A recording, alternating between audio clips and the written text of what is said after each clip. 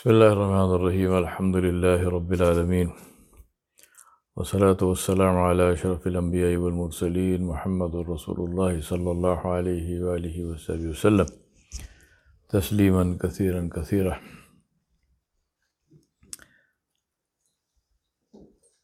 فأما بعد, my brothers and sisters, we are on this topic of the Sahaba and Sahabiyat of Rasulullah Sallallahu Alaihi Wasallam. I want to tell you something about one of the most amazing Sahabiyat, one of the most amazing women companions of Rasulullah Sallallahu Alaihi Wasallam. And her name was Khawla bint Azwar. This is different from Khawla bint Thalaba radiallahu anha and her story and the ayat which Allah revealed. This is a different person.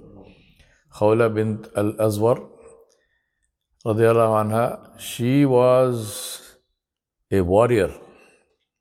She was actually a soldier.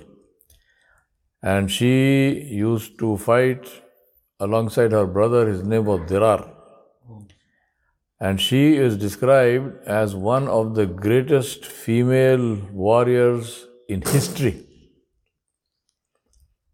Some of the historians, they said that she as a warrior was on par with Khalid bin Walid radiallahu anhu. Imagine what kind of woman she must have been. Huh? Now she was the daughter of Malik bin Aus, who was the chief of the Banu Asad, and she took part in practically all the campaigns in the Rashidun period, in today what is Sham, which is Syria, Jordan, Palestine, all those. And then she took part in the decisive battle of Yarmouk, in which Khalid bin Walid radiallahu anhu broke the back of the Byzantine Roman Empire and completely defeated the Byzantine Empire, the Romans. She, on the fourth day of the battle, she led a group of women. Now imagine this, we are not talking about just one woman. The women of that time, there were many of them who were warriors.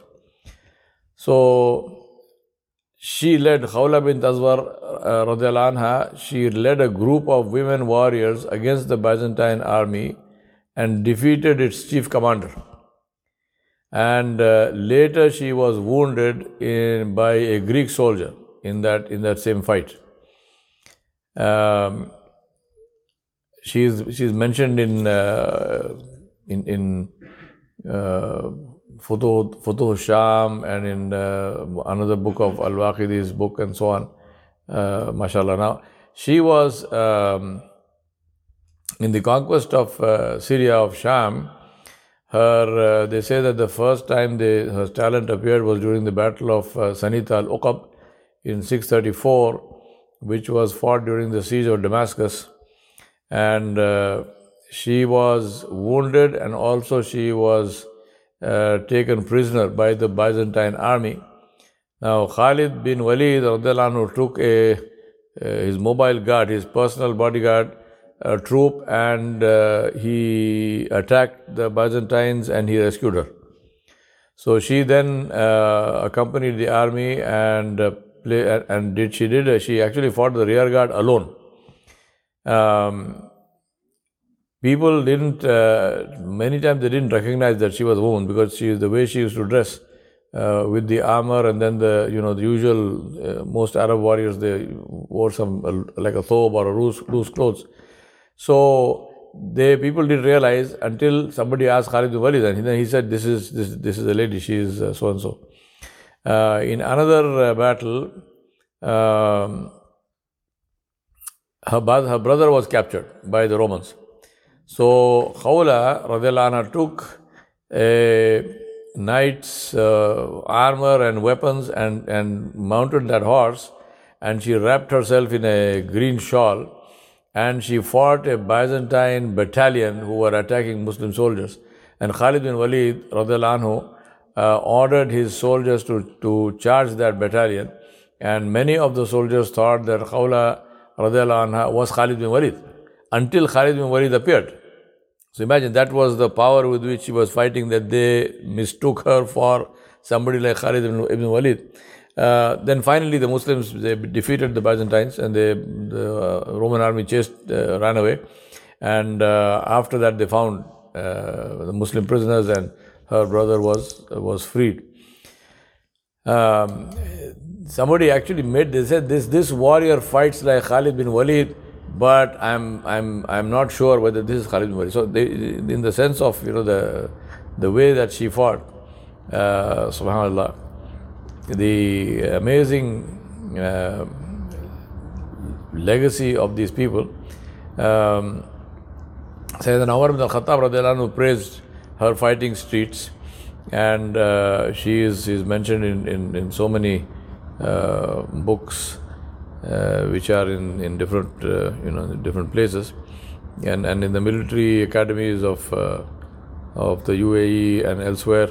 She is mentioned with great honor. In Al-Waqidi's book, he says that in one battle, Khawla bint Azwar radiallahu anha, she killed 5 Byzantine knights. 5 of them, she defeated them, and she killed 5 of the Roman knights. And amazing thing. I mean, they tried to capture her and take her to take her to the leader's tent, who intended to violate her, and she got hold of other people there, other women who were also prisoners, and they used the tent poles as weapons, and they attacked the Byzantine guards. And just with a stick, with a tent pole, she killed 5 of them. And then she managed to get them all, and they all escaped. Subhanallah, this is something to really think about and say what kind of people they were. Sometimes, this is very good to study history also, because many times people blame. They say Muslims, Islam suppresses women, and women are not allowed to do this and not allowed to do that. Read the history of Islam, and then you realize what women did and they did not do. On a side note, one of my very good friends, and also one of my teachers, Sheikh Akram Nadwi, Hafizahullah, he used to teach in Oxford University in the UK. He was head of the Department of Islamic Studies. Now he's retired. So he had an interesting story. One of the Orientalist scholars in Oxford, Sheikh Akram tells me, he said this man we were talking, and then this man, he challenged me. He said that Islam oppresses women and does not allow women to study, does not allow women to get knowledge. So Sheikh Akram said, I disagreed. I told him, this is wrong, you are mistaken. He said, no, I am not mistaken, and women are not allowed to study in Islam. So as a challenge, he said to Sheikh Akram, he said, find me names of 5 Muslim female scholars. He's talking about Islam. So 5 female Muslim scholars, and I will take back my words. So Sheikh Akram Nadwi says to me, he said, I took the challenge. I know there are more than 5. So he said, I took the challenge. I started doing some research. And then he said, after a little while, I realized that this scope is too broad. Simply saying women Muslim scholars, the scope is too broad. So there are women Muslim scholars of all kinds of things. There are Muslim scholars of fiqh, there are Muslim scholars of seerah, of hadith, of tafsir, and so on and so on. So he said, I decided to narrow my search. Right? Imagine, he's not trying to find more, he's trying to find less. He said, I tried narrow. So he said, I narrowed it down to the female scholars of hadith, muhaddithat, only. So he's not taking the female scholars of fiqh or tafsir or anything, only hadith. Guess how many he found? He started from the Sahabiyat and from the Ummahatul Mu'minin onwards. Female scholars of hadith only. Right? Eventually, Sheikh Akram Nadwi compiled that. His book has the name of the scholar and a short biography. So, who was she, and so on and so forth. Guess how many? Just give me a number. 5,000. Huh? 5,000. 5,000? 9,000. The man wanted 5. He said 9,000. And he said 9,000 also because my publisher told me nobody will publish this book. Because it was 50 volumes. It's all in Arabic. 50 volumes. The Muqaddimah, the introduction, is 300 pages. And that has been translated into English and it is on Amazon. So you can go and look it up. It's called Al-Muhaddithat by Sheikh Akram Nadwi and Muqaddimah. 300 pages alone. 9,000 female scholars of hadith. Right? He's got biographies of all of them. 9,000 female scholars. And he said, I stopped at 9,000 because my publisher told me 50 volumes, who will publish it? Eventually the book got published by the state of Morocco, by the Sultan of Morocco. So it's available now, but of course the book is in Arabic. One side note of this, and it's such a beautiful, beautiful thing. Sheikh Akram says to me, he says, you know what absolutely amazed me and what is the most beautiful thing of this whole research? I said, what? He said, in hadith, when you study hadith, there are hadith is classified into Sahih and Hasan and so on, Daif. And then of course there are what is called Mawdu hadith. Mawdu hadith are false. There are fabricated hadith. Right? And through the ages, many people have fabricated hadith, usually to please some king and this and that and the other. So people have fabricated hadith. He says, in my entire research, not one single Mawdu hadith comes from a woman. He said, no woman ever lied about Rasulullah. Many men did. Not one woman. No woman ever told a lie about Nabi Sallallahu Alaihi Wasallam. No woman ever fabricated a hadith. Subhanallah. Ajib. I think this alone is enough before Allah subhanahu wa ta'ala, inshallah.